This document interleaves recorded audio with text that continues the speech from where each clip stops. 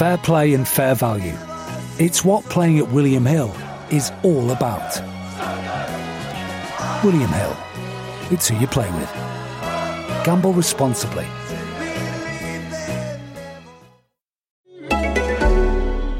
It's Alfonso Davies, treble winner, and you're listening to Ranks FC.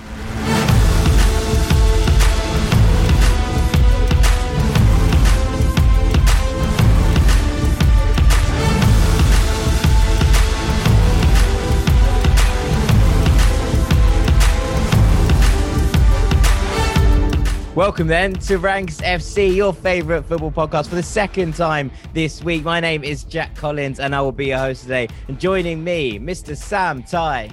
Hello, mate. Hello, mate. And Mr. Dean Jones. Hello, mate. Hello, mate. I'm looking forward to this one, Sam. You've got a pretty special ranking for us today, looking at the next best players in the world. And obviously, we've seen Messi and Ronaldo for a little while now. This has been a duopoly in the world. A little while, I'd say. A little while, Jack. I have been in this game. A little decade. I've been a journalist since 2012, and at no point in my career up until this point has there been a question over who the best player in the world is other than these two players. So when we finally get to this point, and it does feel like it's on the horizon, this will be very, very strange. Yeah, it's going to be well odd, isn't it? It's going to be very, very odd. But we're going to have a look at who their successors are going to be, who the five players probably primed and poised to be the next best players in the world. But before we get onto that, we've got things we love to talk about. But before we get onto that, Dean, it's time for competition. I hope everybody got the chance to listen to our Patreon because it's free this week. We're putting it into your normal feed so you can get a taste of what goes on over there. We really are loving life over on Patreon. We're getting everybody involved. We're getting hundreds of questions on a Monday that we have to somehow get through. It's good fun. The best show so far was when everybody sent in their hills to die on. We had some absolutely bonkers opinions from the Rank Squad. And if you're not there, you are actually missing out. So the competition today is that we are giving someone a free subscription to our Patreon, Ranks FC Ultras. And I've got to say, if Monday's competition was easy, this one is a piece of cake. There's nothing to do, to be honest. All you do is there's a link on all of our social pages. There's a link in the description for this podcast. Anywhere you go about Ranks, there will be a link there right now. You click on that link, you fill in a form, basically put in your email, your name, where you're from, who you support. There's about 400 little segments you fill in. That's not true. That's not true. Stop putting people off. There's about 5 questions. It's genuinely, like, as someone who has done a number of surveys in my life, this is the simplest survey I've ever seen. Yeah, honestly, it take you literally 30 seconds to just put in your email, whatever, press send, and you're in there. You could win a free subscription Patreon, and look, if you don't win, you can sign up anyway, so everyone's a winner. How long is this subscription, Dean? Have you thought this through? No, it's just gonna roll on a couple of months, and if they're still enjoying it, I'll extend it. If they're not enjoying it, I'll just stop it. I'll send them a message after 2 months. Do you know how to do a free subscription? Absolutely no idea, so I'm gonna figure that out after this show. Right. Okay. Well, you can win though, so make sure you get involved. I think you make sure you get involved purely to see how Dean deals with the logistics of this situation. Because of all the people on this call, on this podcast, I'm backing Dean the least to get this over the line. So I'm actually very excited. I might enter, to be honest. I mean, what I'll probably end up doing is just giving someone my login details, and they'll be commenting as Dean Jones in the Patreon. That'll be access to my Facebook, my Instagram, my email, my bank account. Right, Sam, on that note, what was the thing you loved this weekend? Right. Well, as always, there are plenty of things that I loved this weekend, and I was feeling like I was going to go for Rafinha at Leeds because his performance, I thought, against Arsenal was superb, and he's in my fantasy draft team, so I was really pulling for him. But I've decided to put my own personal biases aside for a second and maybe not focus on a player who ultimately just hit the post in a 0-0 draw. And I've decided to go for something a little bit more exciting. And it's the fact that Tanguy Ndombele and the performance levels we're getting from him and just the general love that he is receiving is something that I absolutely love. Because as we know, it's been a really rocky road for him at Spurs. Like, he's been questioned probably from about every single angle you could possibly be questioned from, sometimes fairly. sometimes not. Had some injury issues, some fitness issues, maybe some commitment issues. We're not sure. Depends on who you speak to. And for a young man moving to a new country, bedding into a new area, new settling, this is tough. And you know, you're recruited by Pochettino, and then a couple of months later, you've been given Jose Mourinho as manager. These are not easy things for young men to take on board. But look at him now. I mean, the recovery that he's made, and he is a glorious footballer. You know, as press resistant as it gets, and he uses his body to feint and swivel and duck and dive and turn and seesaw, and he ends up like perpendicular to the floor sometimes when he's wriggling out of pressure. Like, I don't really know how he does most of what he does. I feel like he defies physics at times and creates space where there obviously should not be space or is not space. And against City, I think we saw his absolute best, and obviously the performance is capped off by this wonderful pass, wriggle out of pressure, and then pass into space for Son to slot home, and Spurs end up winning the game. And look, Ndombele's been playing really well for about a month and a half now. He's managed to get himself into this team pretty much at the expense of Dele Alli and Giovanni Lo Celso, which is easier said than done. I can't believe that he's basically managed to recover his position under Mourinho. If you're sat here wondering, like I am, why Tottenham are quite a lot better than you thought they would be, this unforeseeable circumstance, the return of Ndombele, is a massive part of why that's happened. And as someone who I absolutely adored at Lyon, watched his debut against Tottenham in the flesh against Aston Villa, opening game of last season, and just my jaw just hit the floor whenever he touched the ball. To see him fall out of the side was pretty heartbreaking. So to see him come back in, to see this redemption arc, I am loving. He's so good, isn't he? And I think the thing is, he can kind of do it all. Like you say, there's those kind of bursts out of pressure. There's that kind of balletic element to the way that he plays in the middle quite a lot. And he just has this creative force behind him that I don't think a lot of people gave him credit for. You know, a lot of people saw him come in and thought, oh, okay, we've bought a defensive midfielder. He's probably, you know, a little bit destructive. He's not really at all. No. He's very, very much not that kind of player. And you know, we had this kind of discussion about Thomas when he went to Arsenal, and about people saying that Thomas was a player that he just wasn't. And I think Ndombele had it even more in some ways, because he was kind of a bit of an unknown quantity. I think a lot more people had watched Thomas Partey before he arrived at Arsenal. Whereas when Ndombele signed, I think there was a lot of excitement among some circles about what he brought, but others were a bit like, this is a bit of an unknown quantity.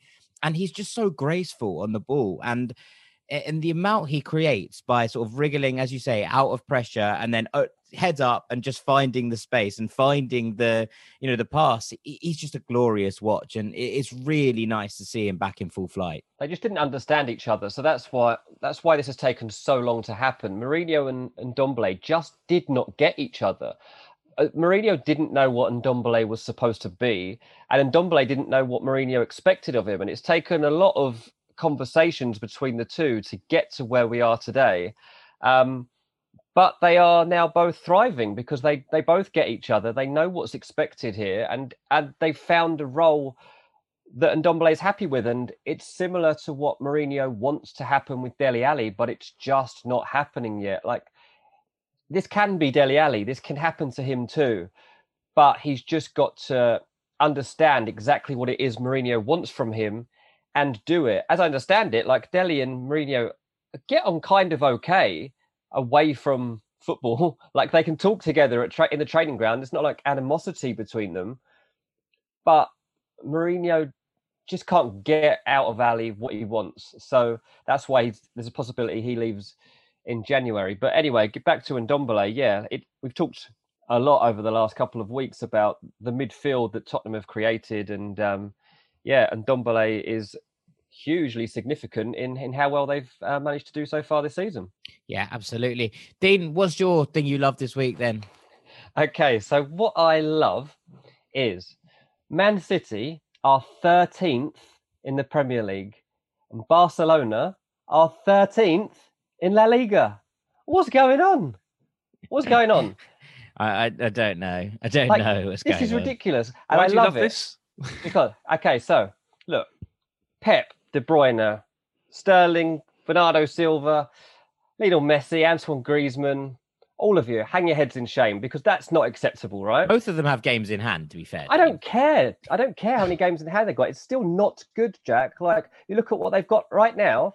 Barcelona are basically having the same season as Osasuna, right? They've got a game in hand as well. Man City, yeah, they've got a game in hand. They'd still be 7th, which is the same as Villa, but actually Villa have got a game in hand as well, so probably be 8th. Yeah, but that game in hand is Villa versus Man City. But and people keep saying this to me on Twitter. People are like, yeah, but Barcelona have got games in hand.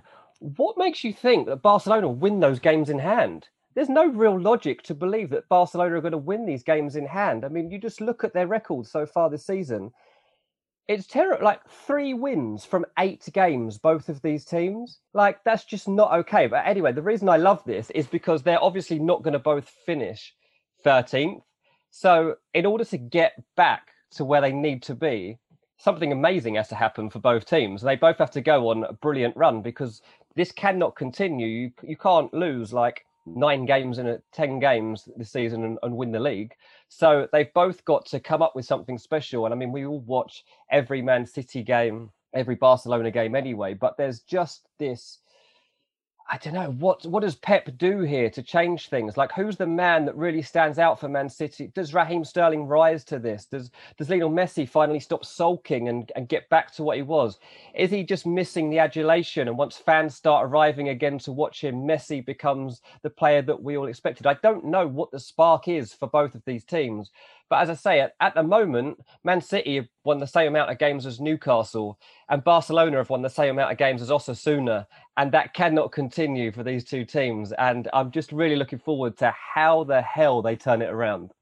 Yeah, I mean, the chaos. I mean, you can flip it a little bit. I think in this is that part of the things that I've loved is the absolute chaos at the top of the leagues in many situations, and the top of the league in La Liga, where it looks like it's going to be a straight fight between Real Sociedad and Atletico Madrid for the title, is highly enjoyable. That's great, but it's great for everyone. You know, breaking these elements that have been a little bit repetitive for so long. You know, the fact that Milan are top of the league in Serie A and followed by Sassuolo, and Juventus are in and about, but nowhere really to be seen at that summit. And I think that there's something to be said for all of these things, right? The fact that it doesn't look like it's going to be just as easy and one-sided it has been in many years. So I think that in itself spirit, is probably happy. Yeah, it's that spirit of all those teams that are really thriving right now. Like, it seems like Sociedad are built on the community and like the whole area. Like a lot of that squad have come up through the ranks at Sociedad. 16 from the local area, which is it's unbelievable impressive. That. And then they've just got a couple of star figures that they put in there to take them to the next level. And Tottenham have created this togetherness. And we talked on Monday about Pioli and what he's done with the togetherness at AC Milan. And so the super clubs, your Juventus and your Man City and your Barcelona, they're all struggling as a result. Possibly, maybe it's got something to do with it. The fact that we're just in the weirdest times we've all been ever been alive. That might well be it, right? We're just seeing a lot of weird things happening left, right, and center. I didn't love many things in particular this weekend. I loved watching Ryan Sessegnon score his first goal for Hoffenheim. I loved Leverkusen winning their 5th game on the trot. In the last 7 games, Leverkusen have scored 23 goals, conceded 12, and are back to full-on chaos Leverkusen, which is really enjoyable. They're also the last team unbeaten in the Bundesliga, so they remain the only ones on for an invincible season, so that's good for them as well. It's pretty exciting times over at Leverkusen. But mostly, lads, I really love our new logo. Those of you watching, listening to this, wherever you are, will have noticed probably that the Ranks FC logo has changed, and it is a gift from a good friend of ours, a brother of the Rank squad, Mr. Mateus Marcelo, former colleague of all of us, and he has gifted us this new logo, and we're very grateful, and they're just really, really pleased. I'm just really pleased. They look really nice. You should have seen the color process it took the 3 of us. I must have sent 100 different color variations of these 2 logos to the boys. Now, you don't think there's only 3 colors in them. You know, they're not particularly difficult, and yet we managed to color every element of this logo until we finally decided. So it's just nice to be away with it, lads. Is how I'm feeling. What I thought was quite amusing is that we asked Mateus to take our old logo and just make it sort of 20% better, just tweak it, make it look a bit more professional, a bit shinier, just add an element of professionalism to it. He said, no problem. And he redesigns the entire goddamn thing. Gives us an entirely new logo, which fortunately we absolutely love. Jack, I'm with you. The thing I love most this week is our new logo. I'm really pleased with it, even if you did absolutely fill my cloud up with pictures that you sent, which was kind of annoying. Some of us take process very seriously, Sam, and you're going to be taking process very seriously after the break. What are you going to be ranking for us then? Well, we're going to pretend that, or we're going to step into the future a little bit and basically preside over the fall of Messi and Ronaldo and suggest that, when they are no longer the best players in the world, who steps up in their place? Which players will be considered the best in the world? It's very unfamiliar territory, makes me very uncomfortable. As I said, I've spent 8 years in absolutely no doubt whatsoever who the best player in the world is and who's pushing him. So to go into this territory is weird, but at some point it's going to happen. If you watch Messi nowadays, you might be starting to be a little bit worried that actually that day is creeping up closer and sooner than you may have anticipated. So it's about time we had this conversation. Also helps that Diogo Vaz, one of our patrons, actually asked it. So jumping off point. Yeah, look, not everybody can play the game into the late depths of their 30s at such a high level. Not everyone can be Zlatan Ibrahimovic or Joaquin. So ultimately, those days are coming. And after the break, we're going to be looking at some familiar faces that are going to be stepping into the void. Welcome back to Ranks FC, where it's time for the big ranking. Sam, the floor is yours. Okay, cool. So quick shout out to Diogo Vaz again from Patreon, who basically came up with this idea. We really do like it when the ideas are provided to us. That means we don't have to think too hard. That's especially dangerous when Dean's involved. But anyway, a few terms and conditions first. This would be super boring if we said, right, once Messi and Ronaldo have retired or they're no longer at the top, who's going to be the best player in the world? And I turned around to you and said, Neymar, Kevin De Bruyne, who are, 28, 29. I don't think that that's a particularly fun conversation to have. So I've decided to look younger. We're going to project over the course of maybe more like a 3 or 4 or 5 year period and take a look at the kind of next crop of youngsters who are going to be up there and challenging. And so with that in mind, so it's who will be the best player in the world in 5 years? It's kind of that. I mean, to be honest with you, the list that I've put together is varied in current ability, and there's a couple you could argue might be there in a year. So, but that's where I wanted to go first. I wanted to say that the answer to this question currently for me is Neymar, but that's boring. And you know what? In your opinion, it might be Mane or Salah, who are like 28 years of age. I mean, that's fine, but that is also boring. So we're taking next gen. We're looking at the next gen, which is definitely something that Diogo, I'm sure, meant when he asked this question. So in at number 5, I have gone with Jadon Sancho. Now, Jadon Sancho hasn't quite been himself this season, but it does feel like a few explainable things can be put that way. So first of all, I think the emphasis of Dortmund's play has maybe been shifted away from him ever so slightly.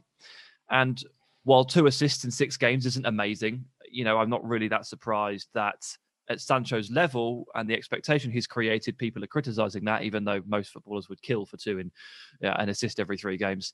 And given his name was on the back page of every newspaper from March until October, perhaps not that surprising he's come into this season a little bit cold. So if you do need to remind yourself of how good Sancho is, just peep his numbers from the last 2 years. 17 goals, 16 assists from 25 league starts last year, and then 12 goals, 14 assists from 26 the year before.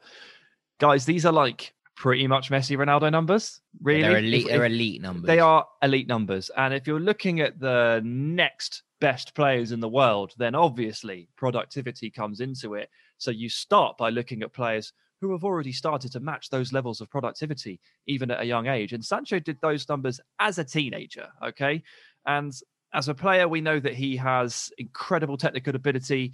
His sheer production levels means he is destined for the top.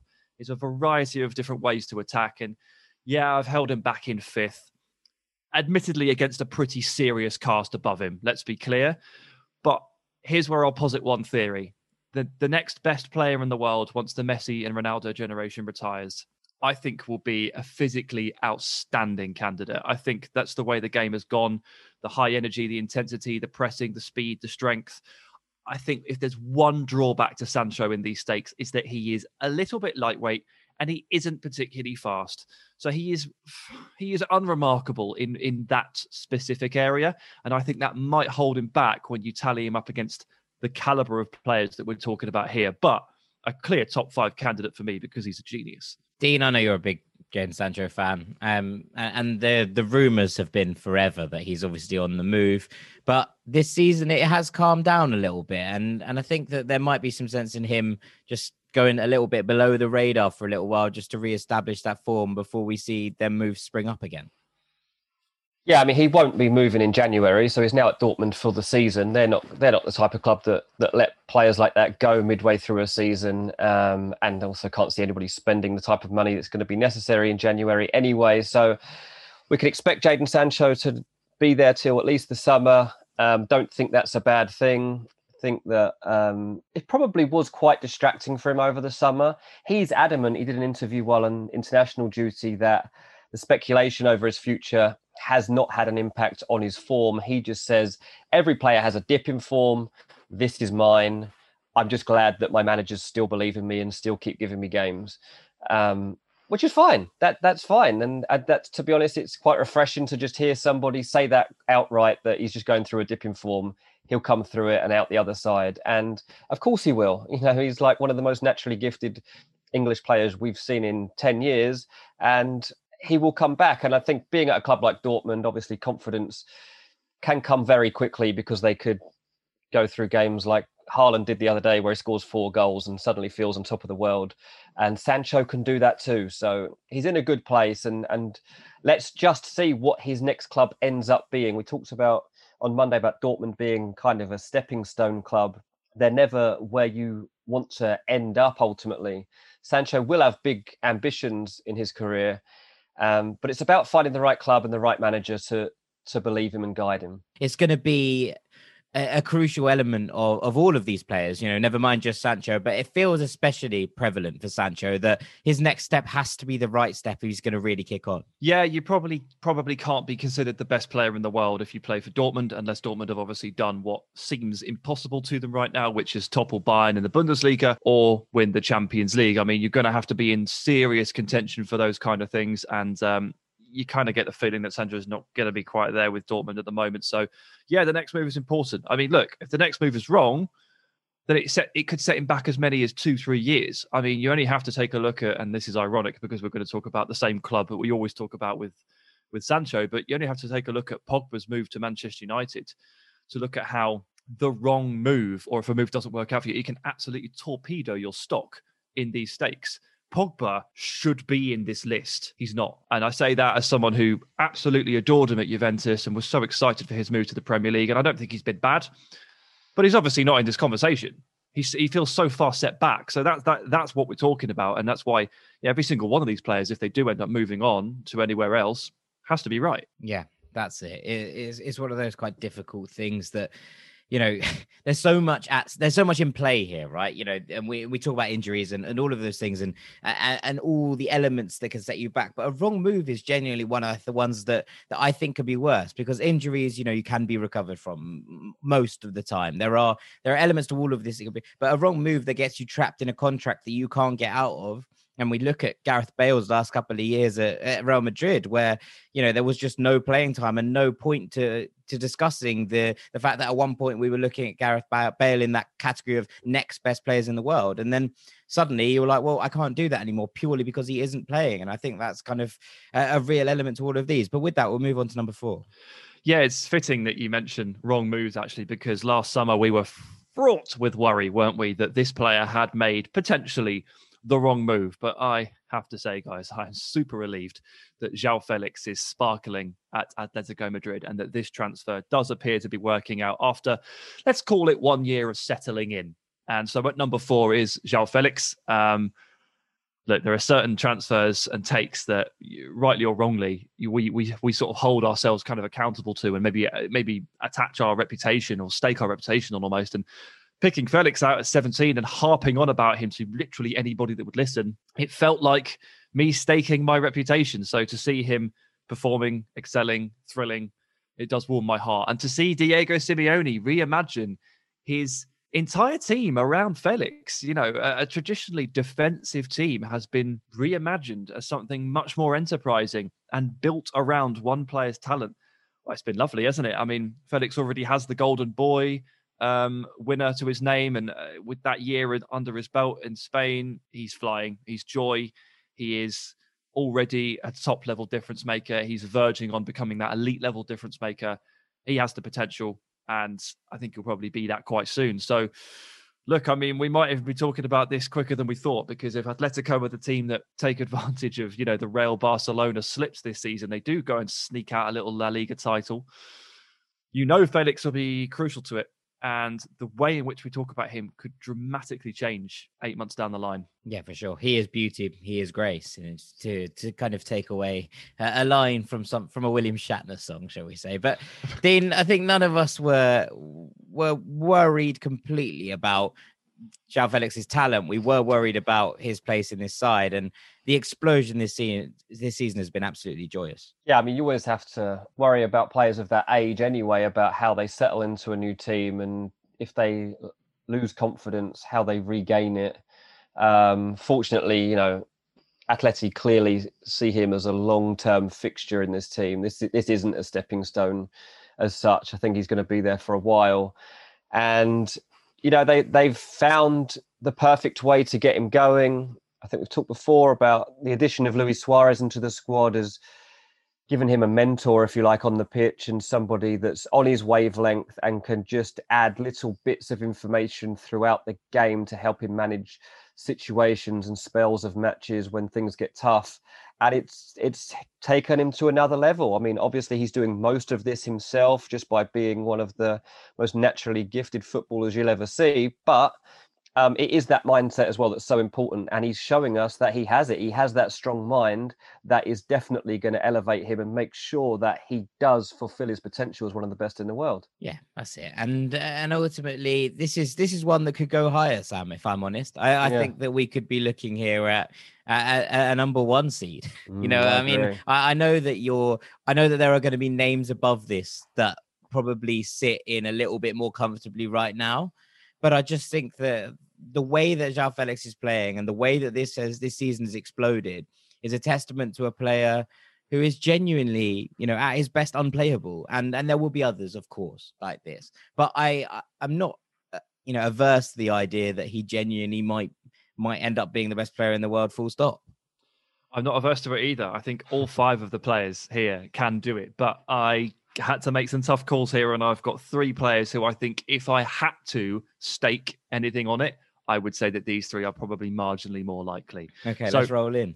Yeah, let's start with the third one on that list. So in at number 3 is Ansu Fati, and this is a player who, do you know what? Yeah, sometimes you watch a player and you just get such an incredibly positive vibe from them within like minutes of watching them. You just watch a player for a couple of minutes and you go, yeah, I like this kid. He's really good. He's really, really good. Felix was one of those, to be fair, and Fati's another. And when he broke into the 11 under Valverde, start of last season, feels like such a long time ago now, I was stunned by the way he moved and interpreted with Lionel Messi, which is something that some players genuinely just never, ever get. They always struggle, Griezmann being your obvious example.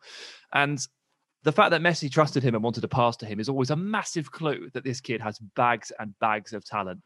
So I began impressed with his football IQ, his movements, his link play. What's really started to stand out, particularly this season, is the outright speed, the timing of runs, the cleverness to his play, and the unerring finishing. It's football IQ plus confidence and maturity in front of goal and this breakaway speed that will mean that he will forever be undefendable. And I'd argue that Fati at 18 years of age he already has the killer instinct and the composure that like thousands of strikers that are well into their 30s are still searching for, even at top 5 level. And that all together, add it all, is such a wicked combo, guys. And it's such a shame that he's out for the next 3 or 4 months, because he's really finding his groove, and he was becoming, I think, really one of the figureheads of this Barcelona team. He's on the team sheet ahead of Griezmann, and he's vital to how they play. And he has certain elements to his game, the speed, the killer instinct, which will mean that he will just terrorize for a decade, for as long as he plays. And his ceiling is ludicrous. Yeah, no, I agree with you. I think where I'm less hot on this, and I don't mean less hot in terms of I don't think it's wrong, is just how young he is. And I think everyone else we've talked about is a little bit further along. Yeah, a couple of years. A couple of years further along, and I don't know why that worries me, but it does a little bit. It's the first kind of burst onto the scene thing, and look, I'm not saying that he's going to suffer the same fates that others have suffered, right? But the last 16-year-old to burst onto the scene at Barcelona, Bojan, first 48 games, 12 goals, 5 assists. Ansu Fati's record at 52 games, 17 goals, 8 assists. It's not miles different.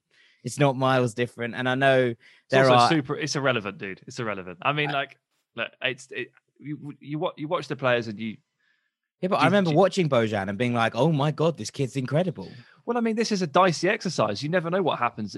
I've never met Ansu Fati, so I can't speak to his temperament. I can't speak to his personality, his professionalism. It sounds like he's very professional based on all the articles I've read. But I can't. I mean, we're all shooting in the dark to a point here on exactly where they end up, and little intangible things that we don't know about can decide whether Fati ends up as the best, second, third, 10th, 15th best player in the world. I look at him. I look at his skills. I look at his confidence, and I can't think of many better at the top level. So I go with it. Yeah, no, I think it's fair enough. I think it's interesting just given his age. I think that's maybe it. Like the rest of them we've seen a couple of seasons of. We've seen a little bit more in the kind of sustainability tank. And that's not to say that this is wrong. Like I don't think you are wrong. I think that this is a very, very sensible shout when you're talking about the next generation. I would have had him below João Felix. The thing is with Fati, I think he was an accidental find, wasn't he? Like he stumbled into Barcelona's first team because they just found themselves needing an emergency player in that role, and he just took the moment, and he's never looked back. And maybe it is the fact that he had nothing to lose that has just elevated him so quickly. Most players of his age, he's 18. And most players that are this good and make this much of an impact at that age, we've heard about since they were about 14, and you're just waiting and waiting for them to come through and you're expecting it. Hasn't been the case with Fati. Like, it's almost the reverse of that, yeah, he's done well, but he's probably like Federico Makeda or something. He's probably just going to disappear soon, and we'll remember him as this fad player that everybody loved for 5 minutes. And that just hasn't happened. And like Sam said, he's stepped up even more this season, became one of the 3 names that had to be on the Barcelona team sheet. And now they've got to find, 3-4 month spell of replacing him. And it's incredible that so quickly he's become a player that is almost irreplaceable for this team. Yeah. It's mad. And also, I think that the fact that the Barcelona players walked out the other day wearing Fati t-shirts, in support of a player who's only injured for a few months. Were they Melon of the Week? Were they Melon of the Week contenders for that? Not quite, but I think that just goes to show the stature that this guy has. And I wouldn't have put him in at number 3, but in defense of Sam, if those guys at Barcelona think that highly of Ansu Fati, that Messi is willing to put up on a t-shirt supporting an 18-year-old player who's just injured for a few months, then he must be pretty special. I remember when we did our breakout players, start of last season again, and we ranked them, and I put Fati top, and Jack, you went something like, you did that noise you make, you went, no, something like that. You were like, it's so soon, I can't believe you've gone there. And I guess I've done it again. And I guess what I just remembered that as you've gone, that's a bit hot, just because, and it's perfectly logical. I clearly just have a feeling about Ansu Fati that I can't shake. And I just have the most unbelievable amount of belief in his talent. Yeah. Well, also, there's kind of to kind of negate my own point in some ways. There've been elements here where you look at players breaking through and you think, okay, they're based in teams that are settled in really excellent units. And Fati has come through in a Barcelona team which is a little bit all over the place, a little bit kind of struggling. 3 managers, mate. 3 managers in a year, and has shone under all of them, and that is massively to his credit. I'm not saying this is wrong. I don't want it to come out that I have an anti-Ansu Fati agenda by any stretch of the imagination. I think he's wonderful. I'm just worried about putting all of this pressure on his young shoulders. That's what I'm worried about. Well, look, we'll try and fix this, but at the moment, I don't think he listens to the pod. So obviously, we're trying to address it, but it should be okay. But what I would say, to sum up your thought process there, is that Felix's floor is higher, right? It's a safer bet. Fatty's ceiling is marginally higher for me. So that's ended up where I've going with it. But let's move on to number 2, shall we? Yeah, fair. Absolutely. 100%. Okay. So number 2 is someone that we did spend some time talking about on Monday. And we already have mentioned today. It's Erling Haaland.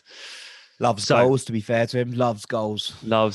So hopefully, as Dean said at the start of the show, you guys listened to that show. That was our Monday Postbox Patreon episode that was free available this week. We talked about Haaland, how he looks like Adriano in PES, like he was built on a computer game, where he's bigger, stronger, faster, better than everybody else, a robot, a machine, a cyborg, and he is all of those things. And we also spoke about how he is both new school and old school at the same time. He could play for Pep, he could play for Jose, he could play for Ajax, and he could play for Burnley. So it's the full array. I mean, look, Burnley aren't going to sign him, but he could play there. He could play for Sean Dyche if he needed to. Okay. So I'd say it's pretty normal to regard the best player over the years as, if not an attacker, then they're probably a striker. That tends to be the sort of player that gets this crown. And I suppose they do make the difference more often than not. It is the hardest thing in the game to score goals. And Haaland is in the running to become the best striker in the world within the next couple of years. And his numbers are absolutely insane, aren't they? I mean, this is no getting away from it. The guy is the machine that we talk about. He has 1.4 non-penalty goals per 90, and we record that before he probably lays waste to Club Brugge on the Tuesday evening, and you'll listen on the Wednesday. And guess he could tack on a few more to that tally for sure. The thirst and the drive and the obsession with scoring goals is crazy. He sleeps with his hat-trick balls and he spends his off-seasons chopping wood down, chopping trees down, looking like something from Texas Chainsaw Massacre. It's absolutely horrendous. I'd be so scared of him if I was a defender. He plays with speed and precision. He plays with power. You can play up to him. He can link play. He can run off the shoulder. He scores every type of goal and he hits it pretty much harder than anybody else hits it. All of this combined, I am fairly sure that Erling Haaland will be a top 5 player in world football for a long time, in a not too distant future, and could stake his claim very legitimately to be the best player in the world. Not that in a couple of years. It's mental, isn't it? 31 goals in 30 games for Dortmund, 14 goals in 11 Champions League games overall. He scored 29 in 27 for Salzburg. He scored 6 in 4 for Norway in the Europa League. It's like these are numbers we have only seen from Messi and Ronaldo. These are and maybe perhaps the person who I assume is going to be number 1 on this list is the only other person that I've seen do numbers like this. And it's mad. This is mad. I was just looking something up right now, and Erling Haaland was born in July 2000. Less than a year later, Daft Punk released Harder, Better, Faster, Stronger. And I don't think those two things are unrelated. I believe that they were sent a vision when Erling Haaland was born, that they were like, we need to write an anthem for this child. Like, I think it was Kanye West that said, every superhero need their theme music. And it feels like that song was written for Erling Braut Haaland. I thought you were going to say he was born in July 2000 and just a year later he scored his 1,000th goal. He's not Pele, come on. He's not Romario. Yeah, exactly. I mean, Dean, we sing his praises so much that it almost feels like we've run out of superlatives to describe Haaland, but this is the one that catches the eye, isn't it? And I think we're going to obviously get on to number 1 in a minute, but it feels like there's going to be a two-way race in terms of being a striker. There's a two-way race for the best player in the world following Messi and Ronaldo. And I think we're looking at these two at the top because people naturally put strikers at the top of these orders. Yeah, I think if you were to look at, say to every big club right now, you can have a centre forward this season. Who do you want? There would be Harry Kane, Lewandowski and Haaland. They would be the 3 guys that every single massive club in the world would highlight as their 3. Well, Harry Kane's 27, Lewandowski is 32, Haaland is 20 years old. He's 20 years old. Like, you go through the list of other great forwards right now, like Lukaku's 27, you could say that he'd be kind of in the same bracket. you could put in even Lautaro's 3 years older than him, a different type of player, but he's 3 years older than him. I just don't think you're going to find anybody with the current ability and the potential of Haaland in terms of goal scoring and just overall value in the world. I mean, obviously we're going to talk about number one in a minute, and I think everyone will be able to guess who that is. But there's something that Haaland's got that the number one just hasn't, and it's the killer instinct.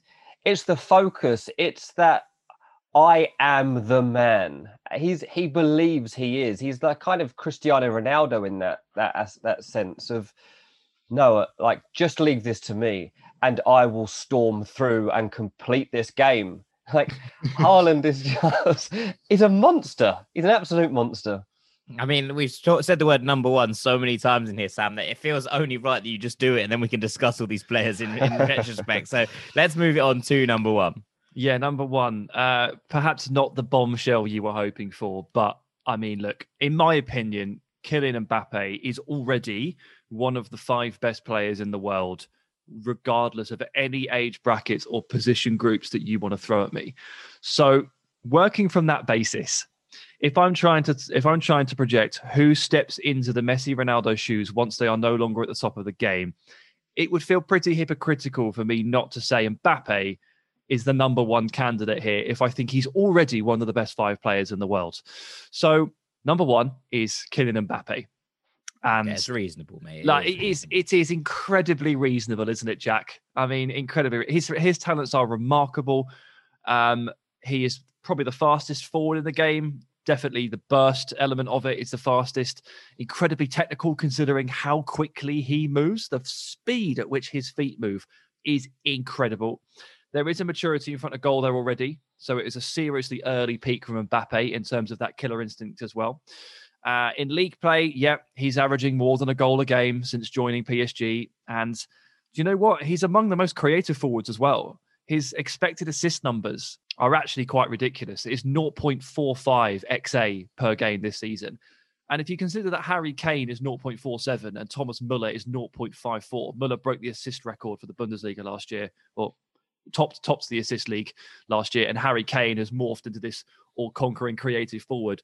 Mbappe is there. He is there with Kane and Müller in terms of creativity, as well as all of the other direct, speedy, killer instinct elements that he gives you. And look, I know that sometimes people will have an issue with the standard of Liga when comparing these players in these senses, and I would usually as well.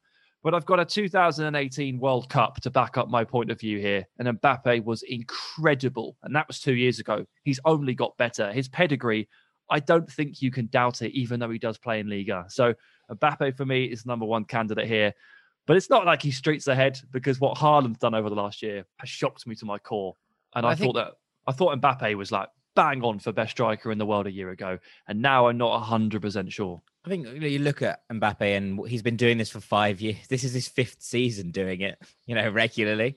And I think that at the start, everyone was like, this kid's all right, isn't he? Like, he's quite good. And then there was obviously the Monaco run in the Champions League and everyone got a bit excited. And then there was a lot of money being thrown around, right? All of a sudden, it was like, okay, this kid's pretty special. And suddenly there was 200 million on the table. And you were like, that's a lot of pressure on young shoulders. That's a lot of, things going on. And he has just carried on, almost oblivious to all of it. It's been so consistent. And that's something that he has in his locker that Haaland doesn't, right? We've only seen Haaland over 2-3 years now, and Mbappe's been doing it for 5, constantly at a level in the top 5 leagues, and that in itself is incredibly impressive. I can remember, so when me and Sam, when I first joined Bleacher Report, we started doing some video stuff called Team Stream Now, and in that first 6-7 months I was working with Sam, Mbappe, it was basically when Mbappe broke out, and we would see it was when the links to Arsenal and everything like that started, and so we were paying close attention to him from that stage when he first came through. And this was before the City game as well, when he broke out. It was before then, exactly, yeah. So that City game, I mean, well, there was he scored in both games, didn't he? In the last 16 that season, but in the first half of the season, he started to come through and you were like, whoa, like some of the runs he was going on, and you're like, okay, let's keep an eye on him. And then he keeps doing it. And anyway, over the course of the season, scores 26 goals from 44 games. But obviously it was the Champions League. He scored 6 goals in the Champions League that season. And that was it. Boom, like he'd arrived. And from that very moment, really, that just any glimpse you got of him, you were like, yeah, this is it. Like, we're going to be talking about this kid for the rest of my career, probably. Like, because even when 20 years down the line from now, we'll still be talking about Mbappe because he would have just set the standard for everybody else that's following him. And we're going to be comparing him like we compare great players now. Mbappe is going to set the bar for the next. Some kid, Dylan, right now is 2 years old. He's going to know all about Kylian Mbappe, and he's going to watch him loads, and he'll one day have his name on his shirt, I'm sure, because he's going to be the next big thing. And there's absolutely no doubt that Mbappe has to be number one on this list, because if he doesn't become the best player in the world, and not just the best player in the world for a long time, to be honest, I expect him to win the Ballon d'Or 3-4 times. It'll be a travesty. Something's gone wrong if that hasn't happened. It means he's suffered a serious injury or something catastrophic has happened, because there's no reason to believe that there's going to be any let up. Or Erling Haaland has gone Super Saiyan. Yeah, he's pressed another button and gone to a different mode. Yeah, well, that's it. That's the worry, isn't it? If you're Kylian Mbappe, somebody else comes through, and I think you're right. I mean, when I was watching him come through, I was just starting out, and I was doing like a human, because you're human. so I was about 8. No, but I was working sort of part-time here and there on doing live commentary texts for the Champions League. And I remember doing the City Monaco game, and I remember sitting there being like, oh my God. I think one of the things, you can probably go and find it, was on the UEFA website, and it was just like, you need to watch this kid. You need to spend some time watching this kid. It's unbelievable. And it was, and that's it. It was, like, look, from there on, it's been one-way traffic, hasn't it, for Kylian Mbappe? There has been no real let-up. It's been, a constant source of goals, a constant stream of admirable performances, and a one-way ticket to the very top of the game. And we're yet to see anything that suggests that ticket is not a permanent one. And I think that's why, Sam, you've probably put him in here, and I think it's why it's a justified choice. Just a quick thought, though. Kylian Mbappe, 5 years ago, was breaking through. In 5 years' time, he will have been playing at the top level for 10 years, which is incredibly impressive. He'll only be 26. In 5 years' time, Youssoufa Moukoko will be 21. He'll be 21 years old. And we might be talking about him as the person to take the Mbappe crown or the Haaland crown when it all comes through. So just food for thought, it comes around real quick. And when they do break through so young, it ends up being, you can talk about them 5 years into their career as still breakout stars, which is pretty nuts. Yeah, they do come around quick. I mean, as 16 months ago, I didn't know who Ansu Fati was. And here he is at number 3 on my list of players to become the best player in the world. So it's just the way it works, my friend. And look, there are others as well. We should probably dish out some honourable mentions here. Look, there's a little cluster of players. You look through the Golden Boy shortlists over the last couple of years, and you could pick out players like Kai Havertz and Phil Foden, and maybe even Mason Greenwood and Bukayo Saka from the English lot. I mean, they are very, very high potential players if things fall into place for them. Ferran Torres is exceptional. Eduardo Camavinga probably won't ever become the best player in the world because of the position he plays and the style that he is, but he's an option as well. The one player who's right at the top of the game here, established but young enough, that I did wonder about, and Jack, I know that you'll like this suggestion, was Joshua Kimmich, who has a case to be the best central midfielder in the world as we enter 2021 very shortly. And he is young enough, I think, to hold a position in this area, and maybe just exciting enough and well-known enough to be considered the best. Although I think he'd be up against Kevin De Bruyne, and I wonder if De Bruyne might be the favourite there. But as I said at the top, your Neymars, your De Bruynes, Mane, Salah, Kane, I just decided to move on from that conversation a little bit since they're all later 20s. But those are some honourable mentions for you, and feel free to kick in any more if you've got any, if I've forgotten some, because I'm sure I have. I like that Kimmich shout. It's one of those things, I think until his injury, I think there was a case to suggest he was the form player in the world. And I think that genuinely we're seeing his kind of arc into a centre midfield general has been nothing short of remarkable. And And yeah, at 30 years old, I think he will be still dominating midfields across the world unless something has gone wrong. So yeah, although I think that especially a midfielder in Kimmich's mold will struggle to be recognized as the best player in the world again, just because of the position he plays, even if he has been doing it for 12 years. That's going to be an issue. So I would say that I like the mention, but I think you've gone the right way in how you've predicted this. The other one is a slightly older cast, but now that Leroy Sané, as our friend Harry Brooks would say, is no longer trapped under Pep on the left wing, now he gets to play with more variety, more versatility up front, off the right-hand side. Sané's numbers this season are incredible, and we know how good he is. And now he's been set a little bit more free. He is still technically, I think, probably young enough and has those physical gifts, has that technical ability, has that production, all the things we've been referencing the whole way through. Sané is your out of the box shout here. I think he plays in the right position, whereas Kimmich doesn't. He's just a bit older than the guys we've talked about. But I wanted to chuck him in as well, because in 3 years' time, there is a chance, guys, that he's the best. Yeah, no, I think that's a good shout. A pretty fair shout. It's again, I can understand why you haven't put him in, but it's it's one of those. I mean, I guess Alphonso Davies, but is it hard to be the best player in the world from left back? Probably. Mate, he didn't even win the Golden Boy award when he clearly deserved it. So that was unfair. Yeah. I mean, Haaland, huge respect for Haaland, obviously, as we've been talking about, but I think Davies deserved it over Haaland personally. So if he can't even win that, he's never going to be recognised as the best player in the world. His position is his biggest enemy there. What about Pod Golden Boy Dominic Szoboszlai? I'm not ready to go there yet. Let's see where he goes next. It's okay, all right, cool. I just thought I'd put it on the table. No, it's a good shout. It's a good shout on the table. It's a player we've given enough screen time to over the time, so we thought we'd at least chuck him into the conversation. But he's going to join Arsenal. If he does that, forget it. It'd be an unbelievable signing for Arsenal. It would probably be a bad signing for Dominic Szoboszlai's career. And that is pretty much that with the ranking then, Sam. So we'll be back after the break with Dean's Melon of the Week and of course Sam's gibberish rankings. Don't go anywhere.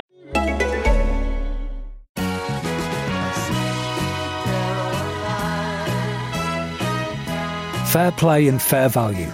It's what playing at William Hill is all about. William Hill. It's who you play with. Gamble responsibly.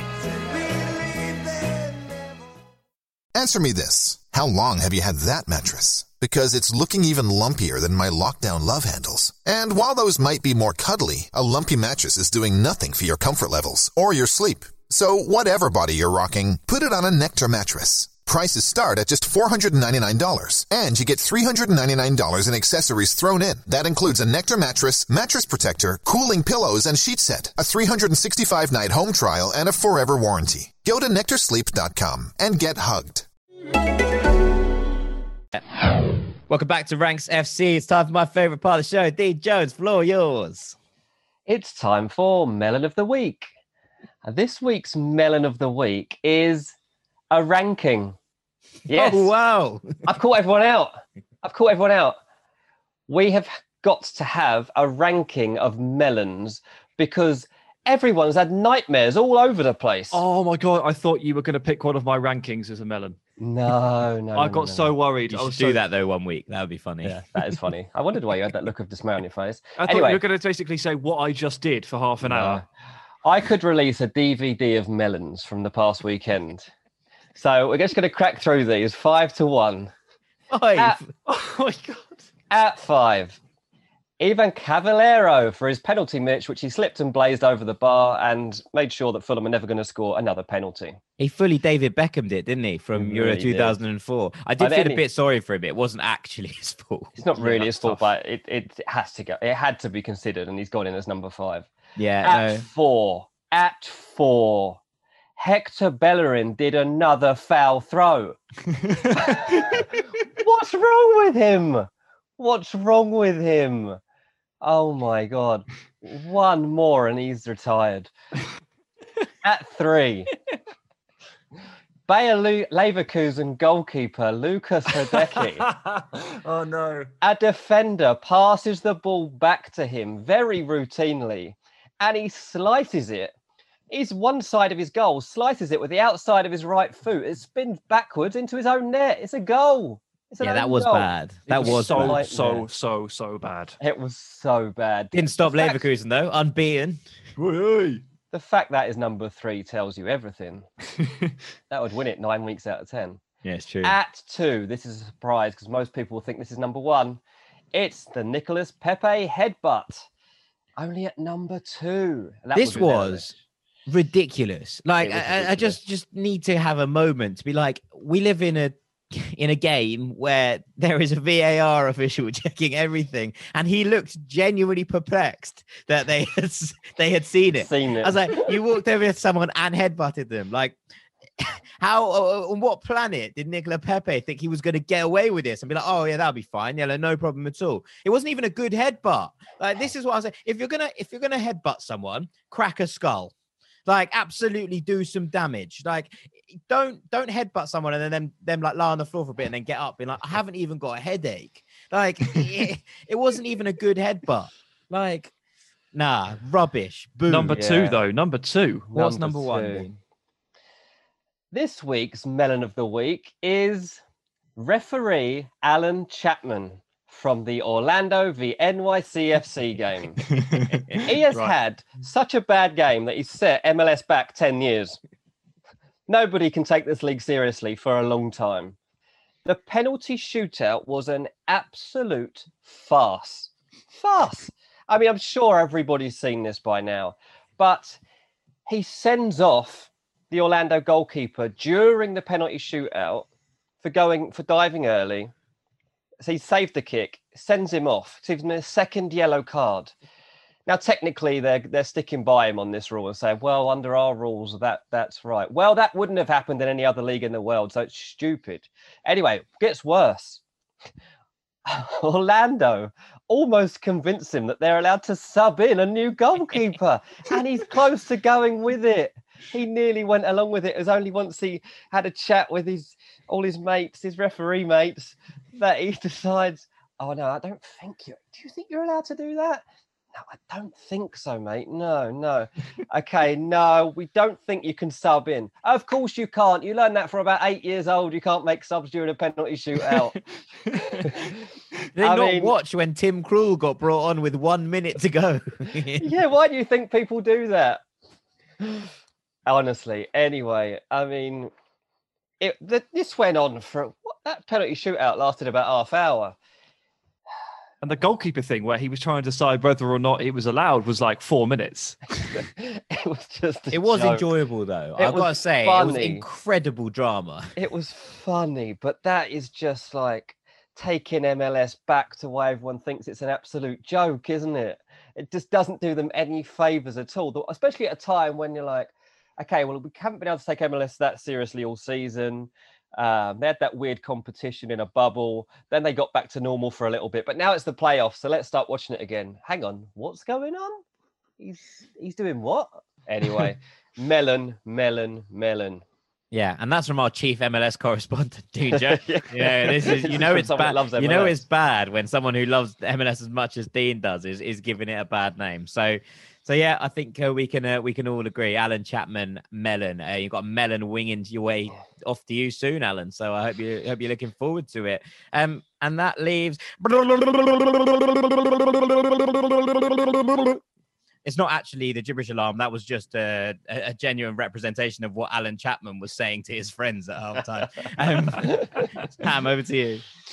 Yeah, gibberish this week. So last week we sent out a DM to all of our patrons asking for 2 very simple things: country of residence and team they support. Just 2 answers. That's all I asked for. And we just wanted that information just so that we knew who we were talking to, and so that we could make sure that we tailor our Patreon content that we hope you'll subscribe to. It can be tailored to the relevant things. I was expecting like really short, curt answers. For example, USA, Spurs, England, Liverpool, St. Vincent and the Grenadines, Levante. Whatever it is, wherever you live, whoever you support, fine. But just really short and curt answers. And I did get some of those. I also got some other answers. Are you naming and shaming Patreons as your gibberish ranking? Only first names.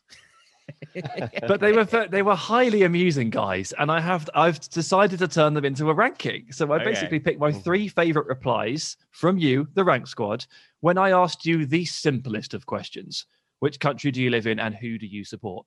But so a couple of honourable mentions first. Honourable mention to Martin, who wrote, "I'm Irish. I support Man United. I love Roy Keane. I think John O'Shea was the best right back of all time, and I have conflicting emotions on Jack Grealish." I thought, one of our panel feels similarly on one of those things. Yeah. And a final honourable mention to anyone who replied to the question, "Who do you support?" with the answer, Ranks FC. Yeah. Because about 5 of you did, and trust me, we loved it. But into the main ranking. Number 3 is Matt from England. He says, "I support Bolton. Please don't mention this on the pod. I'm embarrassed enough as it is." Sorry, Matt. Sorry. Well, at least we had Stu Holden on the show once. Yeah. Twice. I actually randomly bought a JJ Okocha Nigeria shirt from about 20 years ago the other day when I wasn't really thinking about it. And kind of one of those things where I got the receipt the next morning and I was like, I don't think I can pull that off. And I was like, it's a really cool. I mean, for you to think that, it must have looked really bad. Well, no, it hasn't arrived. It hasn't arrived yet, so we'll have to have a look at it when it turns up and see what we can see. But I love JJ. So good they named him twice. So at least Bolton have got a fair bit of airtime. Right, anyway. Who's in at number 2, Sam? At number 2, Mitchell, who supports 4 teams, and he's from Sydney, Australia. And he lists the teams out, and I liked this a lot. So he supports Western Sydney Wanderers. I think that's probably fair enough. You're from Sydney. He supports Hull City. He says, "My mum's partner played a game for Hull FC in rugby league. 1 game in rugby. So when I first found football, that was the only team I'd heard of outside of the usual Big Six." So he supports Hull. I love that. That's fantastic. Amazing. He says, "In the US, I ride with Dean for LAFC. He says, one of the guys who helped create the 3-2-5-2 is from Western Sydney, so they've based a lot of their chants off ours," which I didn't know. Dean, did you know that? I didn't know. Western Sydney Wanderers have some really, really good songs. There's some excellent ones in there. So I also concur. Yeah, I like that. And he says the last one is Cracovia in Poland, and I especially like this. He says, "Do you remember having Matt Walker on the pod, the author of Europe United? Well, he spoke about the Holy War, which is the Wisla Krakow-Cracovia derby, and he went to that match earlier this year as a result. He watched Jakub Blaszczykowski run rings around Cracovia, but still fell in love, and he wants to give us some credit for that one. And you know what, Mitchell? We'll take it." That's amazing. We'll take that. So it's good to make an impact sometimes, boys. So in at number 1, my favorite reply was from Jackson. He says, "I live in Iowa. I support Man City because I took a personality quiz when I was 15 and it told me to. I have some questions." He has no personality, this lad. Oh, boo. I didn't want to go there. That's really club, aren't they? That's harsh. Look, how recent was the personality test, Jackson? Was it, say, 10 years ago? How old are you now? You said you were 15. Are you 18 now? Are you 28? So Man City, a very different team a decade ago to now. What does this say about you as a person? What does this say about your personality? What state was City in? Do you reckon it was just like a question was like, who is the GOAT? And the answer was just Sean Goater. And then therefore it was just gave Man City. Because that is an incredibly important reason to support Man City. How in depth was this quiz? Like, and did you get the result, Jackson, and go, okay? Or did you consider anything else? I don't know.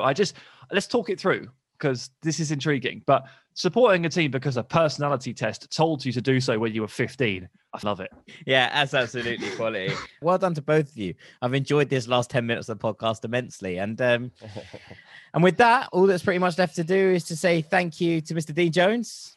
Thank you, mate. Thank you to Mr. Sam Sai.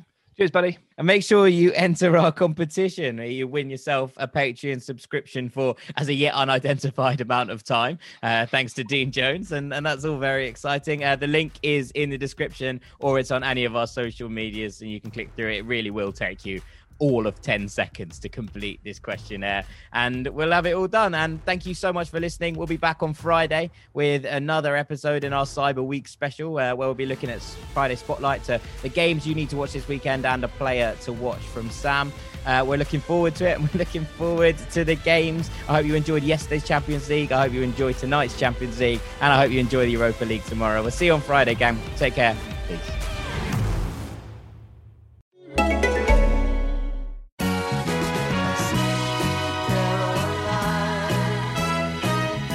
Fair play and fair value. It's what playing at William Hill is all about. William Hill. It's who you play with. Gamble responsibly.